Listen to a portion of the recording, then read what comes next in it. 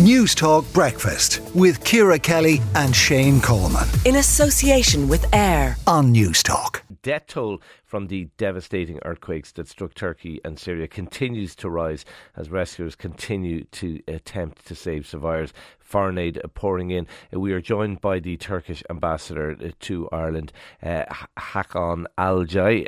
Ambassador, thank you for talking to us, and obviously our deepest sympathies to you and as representative of the Turkish nation for what you are going through. Just tell us about the devastation in Turkey and the current estimate for the death toll, please. Good morning to you and to all your listeners. Thank you for giving me this opportunity. Since the early hours of 6th of February, with two huge earthquakes that struck the southeast of Turkey, involving 10 cities with an epicenter in Kahramanmaraş, as of this morning, the official death toll is 12,873, and 62,937 people have been injured. That is a horrific death toll. There is, I believe, a shipment of aid being sent from Ireland this morning.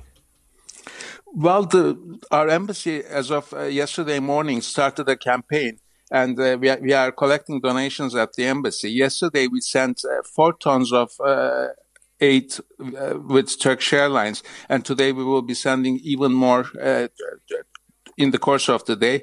The people of Ireland have been wonderful in responding to our call, including the Turkish community which lives here, and we are overwhelmed with the support that we are getting.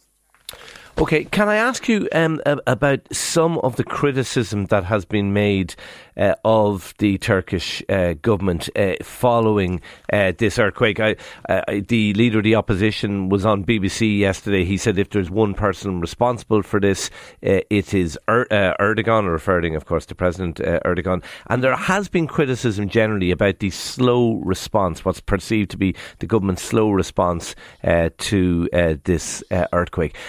How would you respond to that criticism? I would like to emphasize that the earthquake hit 10 cities at the same time with a magnitude of 7.7, the first one, and 7.6 on the Richter scale, the second one.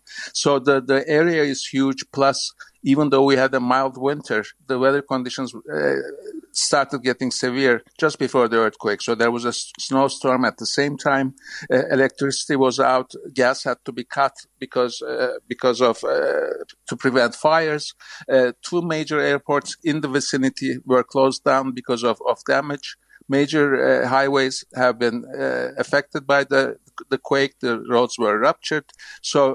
But still, we did get in 16,000 search and rescue teams to the area. But the area is huge and vast, and 13.5 million people are affected by it one way or another. They are either on the streets or undoubtedly, Ambassador. Yes. And look, it's a difficult situation that any government would struggle to deal with. But I don't want to labour the point, but the specific criticism that there was a lack of preparation for this over the last 20 years, that money that had been ring-fenced supposedly to try and retrofit buildings and make them earthquake-proof, that didn't actually happen.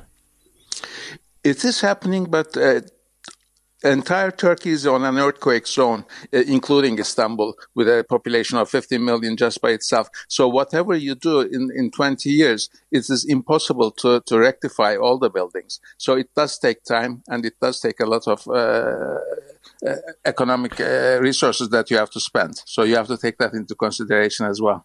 Okay, just very finally, is Turkey receiving enough foreign aid at this point, do you think? The international help has been overwhelming, but we can use more, especially in search and rescue teams, and also some medical equipment. We are still lacking. We can use all that we can get, but we are getting a lot of positive response. Okay. Over 65 countries are on the ground participating in the efforts. Turkish ambassador to Ireland, Hakan Alcay, thank you for talking to News Talk Breakfast this morning.